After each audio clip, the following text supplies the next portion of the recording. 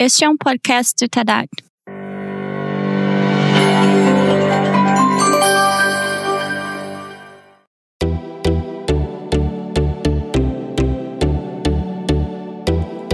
Hello and welcome. Bem-vindos ao terceiro episódio da série de podcasts sobre gênero e administração tributária, uma série especial do Departamento de Finanças Públicas do Fundo Monetário Internacional e do Secretariado da TADAT. Os 2 primeiros episódios apresentaram líderes das administrações tributárias e aduaneiras, que compartilharam suas visões e estratégias sobre como buscar a equidade de gênero em suas organizações. Este episódio é moderado pela senhora Vicky Perry, vice-diretora do Departamento de Finanças Públicas do FMI, que recebe a senhora Deborah Jenkins, vice-comissária para pequenas empresas na Australian Taxation Office, ATO, e a senhora Doris Akol, consultora sênior de política e engajamento do programa Digitax no Centro Internacional de Tributação e de Desenvolvimento, ICTD. A senhora Jenkins compartilha sua perspectiva sobre o papel do gênero na ATO e como o claro compromisso do governo australiano definiu o país como um dos líderes em igualdade de gênero. A senhora Akol compartilha percepções sobre a facilitação da equidade de gênero em Uganda. Ambas as palestrantes destacam medidas pragmáticas que os países podem adotar para melhorar a igualdade de gênero, especialmente nas administrações tributárias. Take a listen.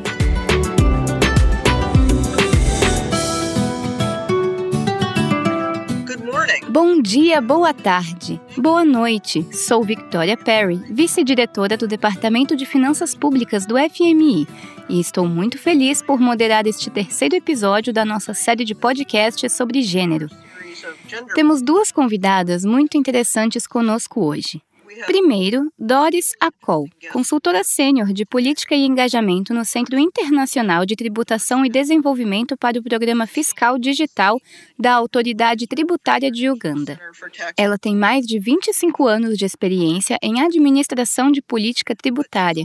Ocupou vários cargos na agência até se aposentar como comissária-geral e membro do Conselho de Administração. Nessa posição, ela também foi membro do Conselho de Administradores da Anistia Fiscal Africana para a ATF. E também Deborah Jenkins, vice-comissária para pequenas empresas da Australian Tax Office. Como parte desta função, ela é responsável por administrar os impostos sobre mercadorias e serviços e tem um forte foco em facilitar a operação de pequenas empresas usando produtos e serviços digitais. Para começarmos, gostaríamos de ouvir um pouco sobre suas experiências.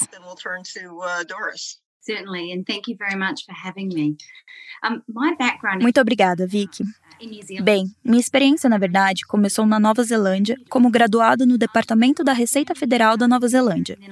Depois, fui trabalhar em um escritório de advocacia. E então fui para um escritório de contabilidade. Depois passei um tempo na Austrália e na Europa, focando predominantemente no IVA, antes de voltar para a Austrália. Hoje tenho o prazer de cuidar de 4,2 milhões de pequenas empresas australianas e pensar em como podemos projetar sistemas fiscais de previdência e de aposentadoria, que facilitem o cumprimento e dificultem o não cumprimento. Estou muito feliz de estar aqui hoje para conversar com vocês. Obrigada, Débora. Doris, como você acabou sendo comissária da Autoridade Tributária da Uganda? Muito obrigada, Vicky. É um prazer estar aqui com vocês duas, Débora e Vicky.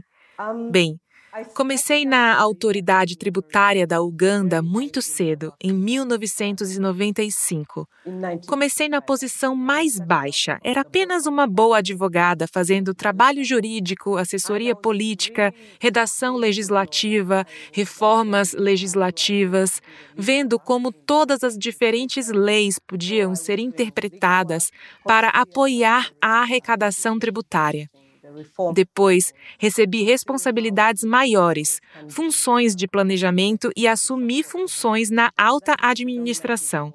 Foi nesse ponto que comecei a me envolver mais em outros aspectos da administração tributária que não eram apenas jurídicos, como a elaboração de políticas para a organização e em outras funções administrativas, gerenciando as funções de compras.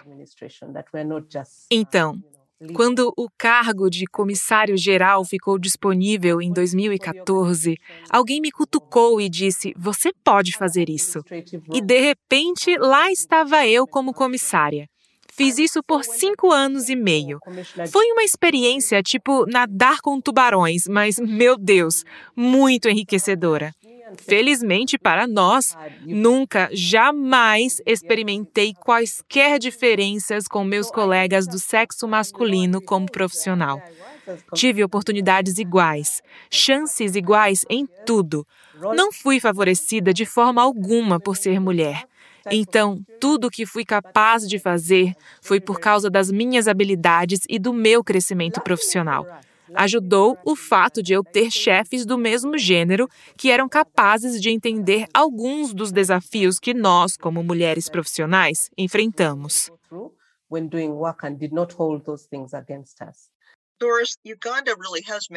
Doris, Uganda realmente teve um progresso impressionante na igualdade de gênero.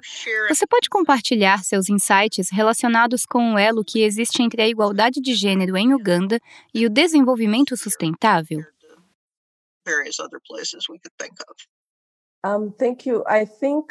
Obrigada.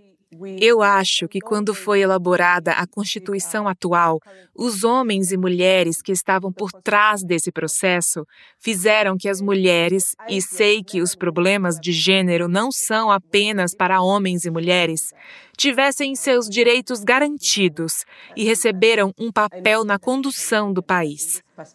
Então, quando a Constituição foi aprovada, elas passaram a ter certas cotas estabelecidas e obrigatórias em cargos públicos e posições parlamentares. As mulheres que iam para a universidade receberam também ações afirmativas, do tipo para garantir que pudessem não apenas se matricular, mas também permanecer na faculdade. E assim, hoje, quando entram na universidade, são capazes de alcançar os níveis mais altos de aprendizagem se assim o desejarem. Outra coisa importante também é que o casamento infantil foi proibido, e isso permitiu que muitas meninas continuassem na escola e se tornassem mulheres profissionais. Com o passar dos anos, começamos a ver os resultados dessas ações afirmativas. Já temos muitas mulheres em cargos públicos. Nosso parlamento é quase 1/3 composto por mulheres. Nosso gabinete atual tem 45% de mulheres. Isso significa que, gradualmente, como país, as barreiras, chamadas de barreiras psicossociais, começam a cair. E por causa disso, das políticas que estão sendo criadas, há muito reconhecimento de que é importante permitir que as mulheres se envolvam na tomada de decisões e que se empoderem em todos os aspectos, mas, principalmente, que se empoderem economicamente. Uganda foi o primeiro país africano a ter uma mulher como vice-presidenta. Agora temos a segunda vice-presidenta. Sei que tem outras mulheres no continente agora, mas essa foi uma posição ousada tomada por nosso país. E acho que contribuiu significativamente para a realização de nossos objetivos de desenvolvimento sustentável.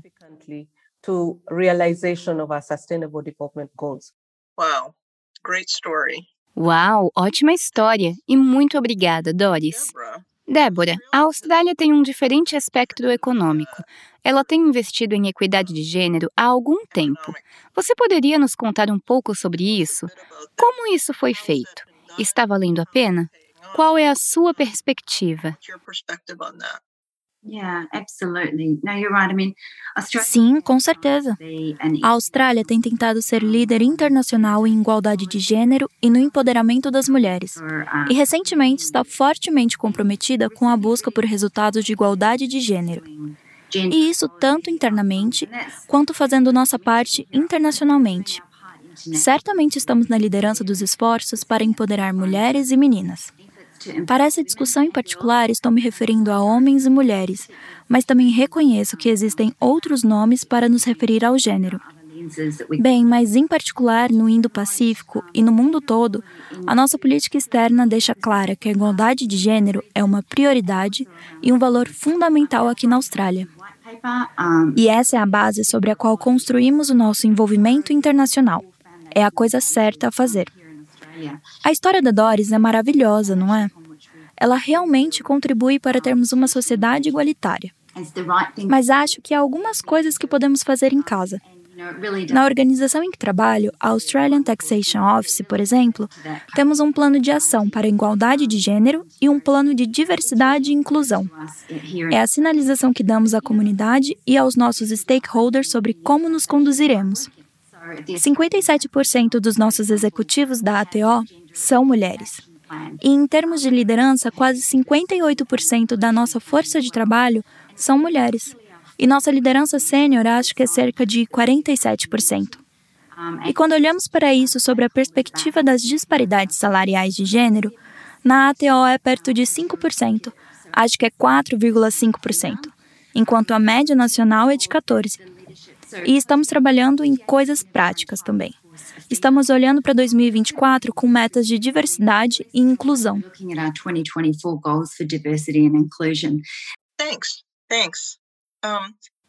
Obrigada. Isso meio que me leva a perguntar a vocês duas, talvez começando com a Doris e refletindo sobre o que a Débora disse. No seu ponto de vista, qual é o papel da administração tributária na conquista de igualdade de gênero? Obrigada. Eu acho que uma administração tributária é uma das organizações do setor público mais importantes. Então, qualquer política que ela cria fala sobre como um país ou uma sociedade tem tratado a igualdade de gênero. Então, internamente, eu acho temos que garantir que tenhamos uma boa proporção de mulheres no quadro de funcionários, mas também precisamos colocar algumas políticas que incentivem as mulheres não apenas a trabalhar em níveis baixos, mas também a assumir cargos gerenciais e posições de liderança, sem afetar as outras esferas da sua vida. Realmente garantir que tenha o equilíbrio entre a vida profissional e a vida privada, permitindo, por exemplo, que as mulheres em idade fértil possam ter seus filhos e também fazer o seu trabalho. A administração é um repositório de conhecimento e, em nossa situação de país de baixa renda, há tantas coisas que uma administração tributária pode fazer para permitir que, especialmente as mulheres nos negócios e a sociedade em geral, possam ter acesso a este conhecimento. Um exemplo que posso dar é que internamente estamos deliberando sobre a criação de uma faculdade, um clube para as mulheres serem capazes de compartilhar experiências, dizer e administrar o que gostariam que fosse feito melhor. Criamos clínicas fiscais, especialmente para as pequenas empresas, que predominantemente em países de baixa renda e em Uganda em particular, são administradas por mulheres. Advogamos pela presença de mulheres em convenções de negócios para ensinar-lhes o básico quanto à contabilidade, o básico quanto a administrar bem um negócio e o básico quanto às suas obrigações fiscais, para não terem obstáculos na hora de construir seus negócios. Não excluímos os homens, mas pensamos que, por causa de todas as barreiras que as mulheres enfrentam, seria bom ter pelo menos uma vez por ano uma clínica tributária ou uma convenção tributária só para mulheres. Novamente, isso ajudaria principalmente com pequenas e médias empresas que são predominantemente dirigidas por mulheres. Seria criar sistemas simplificados para que qualquer mulher possa fazer suas declarações de maneira simplificada ou desalfandegar suas mercadorias sem ter que passar por toda aquela bobagem burocrática e complicada. Portanto, ações como um regime simplificado é outra coisa que as administrações tributárias podem fazer para promover a equidade e são muito importantes para, de fato, termos igualdade de gênero.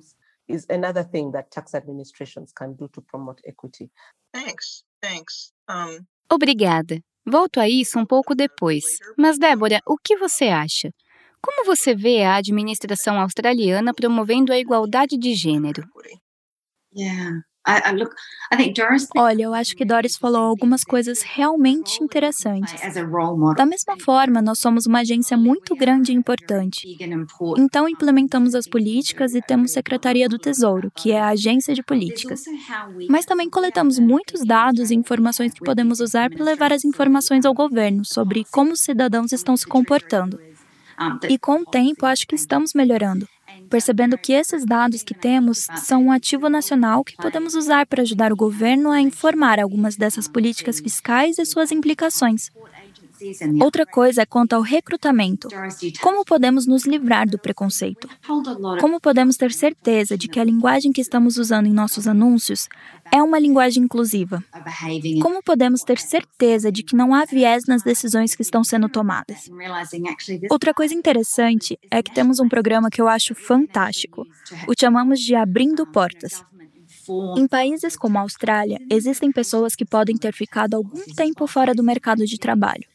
Mulheres altamente qualificadas que podem ter filhos pequenos em casa, ficaram de licença e querem voltar ao mercado de trabalho com políticas mais flexíveis, como, por exemplo, folga nas férias escolares. E essa tem sido uma maneira muito importante de pensarmos como acessar esse talento incrível que está por aí e que, de outra forma, não entraria na nossa organização. E como mencionei antes, temos o Plano de Ação para a Igualdade de Gênero. Mas para nós trata-se de como podemos ser exemplo para a sociedade e moldar seus comportamentos. E participar de eventos como este e trazê-los à tona faz com que entremos na rede de igualdade de gênero. Obrigada. Uma coisa que é realmente interessante para mim é que a Austrália recentemente introduziu um orçamento para a mulher, com a ideia de impulsionar o crescimento econômico. Você pode nos falar um pouco sobre isso? Que tipo de mudança significa para a Austrália? Sim. Como mencionei anteriormente, o governo australiano sempre teve um forte compromisso em buscar os resultados de igualdade de gênero, como você mencionou. Assim, tomamos algumas medidas nos orçamentos de 2021 e 2022 e criamos um orçamento especial para a mulher nos orçamentos de 2018 e 2020, além de outras ações, como uma força-tarefa no gabinete feminino. Abordamos questões que têm a ver com a segurança das mulheres, segurança econômica, de saúde e bem-estar, por exemplo. O governo australiano quer oferecer isso tudo porque acha que é muito importante. Você tocou em outro assunto também: as mulheres que dirigem pequenos negócios. Elas realmente são as empresárias, as inovadoras em toda a sociedade. Portanto, temos cerca de 1,9 milhões de dólares em medidas destinadas a aumentar a segurança econômica das mulheres. E estamos analisando como podemos garantir que as mulheres tenham igual acesso a coisas como aposentadoria. Excelente. Doris, como você acha que uma administração tributária pode realmente ser um agente de mudança para ajudar a aumentar a participação das mulheres na economia? Sim, obrigada. Eu acho que, como mencionei antes, a administração tributária está em contato com o pulso de como a economia está indo e pode escolher certas ações ou políticas que devem ser tomadas para encorajar ou promover a equidade. Existe muito viés implícito em algumas das políticas e na forma como as leis são feitas. E essas são questões nas quais a administração tributária pode trabalhar. Por exemplo, costumamos falar sobre o imposto de renda, e você sente que, para as mulheres de baixa renda, devido à forma como o regime de imposto de renda é projetado, a carga tributária efetiva é maior do que as dos seus colegas homens, que tendem a estar talvez em faixas de renda mais altas, porque ocupam posições mais altas.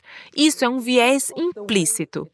Poderia haver algum esforço deliberado do governo para isentar itens que são comumente comprados por mulheres.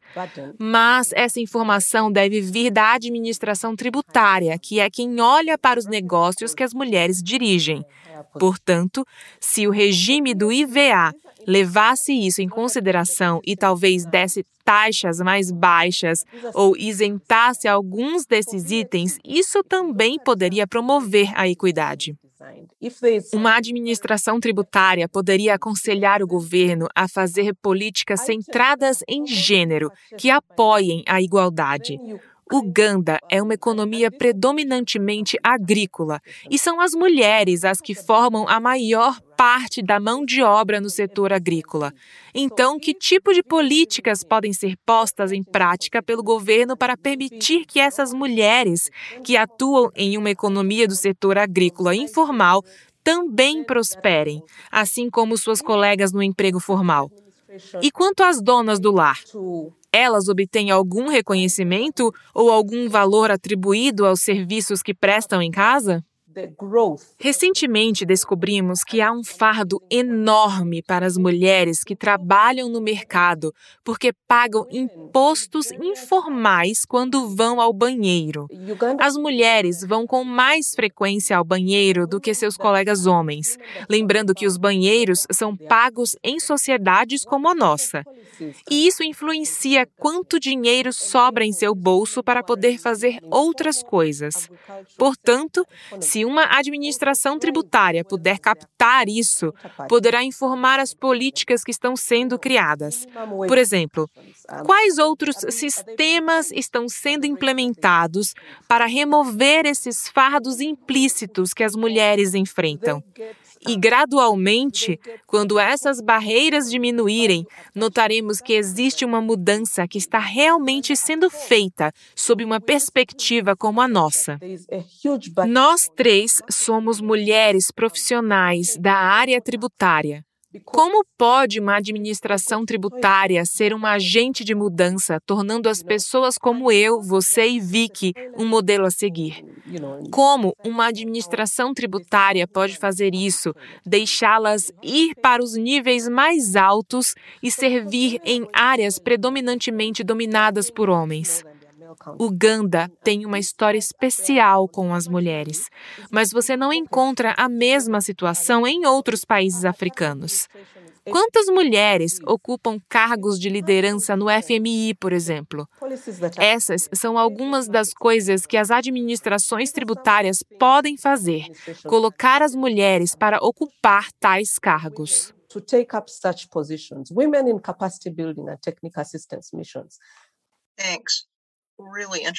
Obrigada. Exemplos realmente interessantes e observações realmente importantes. Achei interessante que vocês duas se referiram ao papel da administração tributária por meio da grande quantidade de informações que ela possui. E acho que foi Débora quem disse que é um patrimônio nacional. Ambas falaram sobre maneiras inovadoras de usar essas informações para tentar promover a equidade de gênero, entre outras coisas. Bom, nosso tempo está quase acabando, mas eu tenho apenas a última pergunta sobre algo que Doris acabou de dizer. Como líderes comunitárias, que conselho vocês gostariam de compartilhar com outros países que estão tentando fazer seus planos de equidade de gênero avançarem?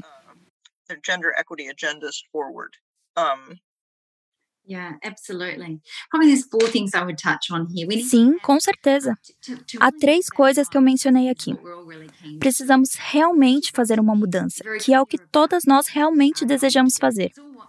Na verdade, temos que ser muito claras sobre o que vamos fazer. Temos um compromisso com isso. O que você vai fazer e como vai fazer. Eu acho que mensurar e se responsabilizar por isso é realmente importante. Acho que quando penso em nossa igualdade de gênero, nosso plano de ação e os planos de inclusão de diversidade que temos, eles são declarações públicas de quais são os nossos planos e devemos prestar contas. Acho que a próxima coisa que eu diria é revisar tudo regularmente, porque as coisas mudam. Sabe, você pode ser um pouco mais ambiciosa? Você pode articular isso de uma maneira diferente? A terceira coisa que eu diria também é ouvir o feedback. E temos coisas como o nosso censo de funcionários, onde o nosso pessoal nos diz como estamos indo e são muito honestos em relação a isso. Acho que temos muita sorte de ter governos que apoiam muito o que estamos fazendo.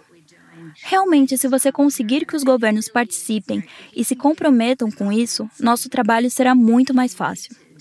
E tenho o privilégio de trabalhar e ser uma servidora pública em um país como a Austrália, onde há um claro compromisso do governo com o mandato. Obrigada. Doris, o que você aconselharia a outros países? Sim, muito semelhante ao que Débora disse. Acho que tudo começa com um país deliberando sobre o plano centrado na igualdade de gênero. Isso significa que no design das políticas de desenvolvimento nacional deve haver esforço, deve haver foco na construção de métricas que realmente contenham uma história de que o país está colocando seu peso na melhora da igualdade. Uma vez que essas métricas tenham sido colocadas nos planos, então eles podem ser mensurados e veríamos se estamos avançando ou não. Também devem se criar cotas, talvez para 30% para todos os cargos de liderança, para que obrigatoriamente sejam atribuídos a mulheres. Outra medida importante seria que meninas menos favorecidas recebam patrocínio do governo ou bolsas de estudo para o ensino superior. As cotas também ajudariam a melhorar a equidade de gênero. E é necessário colocar os modelos a seguir à frente e no centro, porque eles têm um grande impacto na inspiração de tantas outras pessoas que gostariam de ser como esses modelos. Portanto, no contexto do empoderamento das mulheres, se você tem riqueza, se o país tem riqueza, é porque tem mulheres que tiveram sucesso em várias áreas e elas devem ser um modelo a seguir. Temos que fazer que todos as conheçam.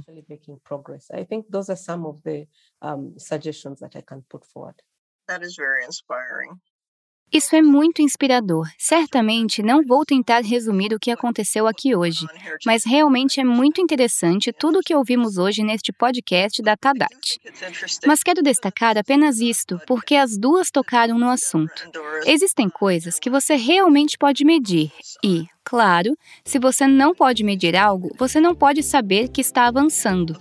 Então, esse foi um ponto muito interessante para mim. Com isso, gostaria de encerrar agradecendo a vocês duas por compartilharem tudo isso conosco hoje. Sei que nossos ouvintes estão realmente interessados no que vocês disseram, e nós realmente agradecemos por fazerem isso e compartilharem conosco. Obrigada a todos por ouvirem hoje.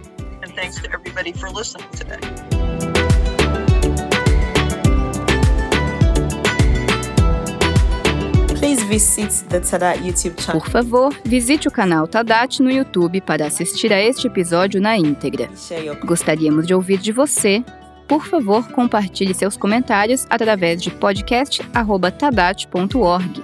Obrigada por ouvirem e fiquem ligados em outro episódio esclarecedor da série de podcasts sobre gênero e administração de receitas. O podcast Tadat está disponível gratuitamente. As opiniões expressas no podcast Tadat são de responsabilidade dos autores e não representam necessariamente as do FMI ou de suas políticas. O conteúdo do podcast pode ser reproduzido com a atribuição apropriada.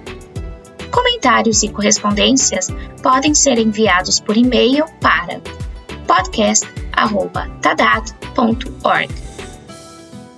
O Tadat é um compromisso de colaboração dos seguintes parceiros: Alemanha, Fundo Monetário Internacional, França, Japão, Holanda, Noruega, Suíça, Reino Unido e Banco Mundial.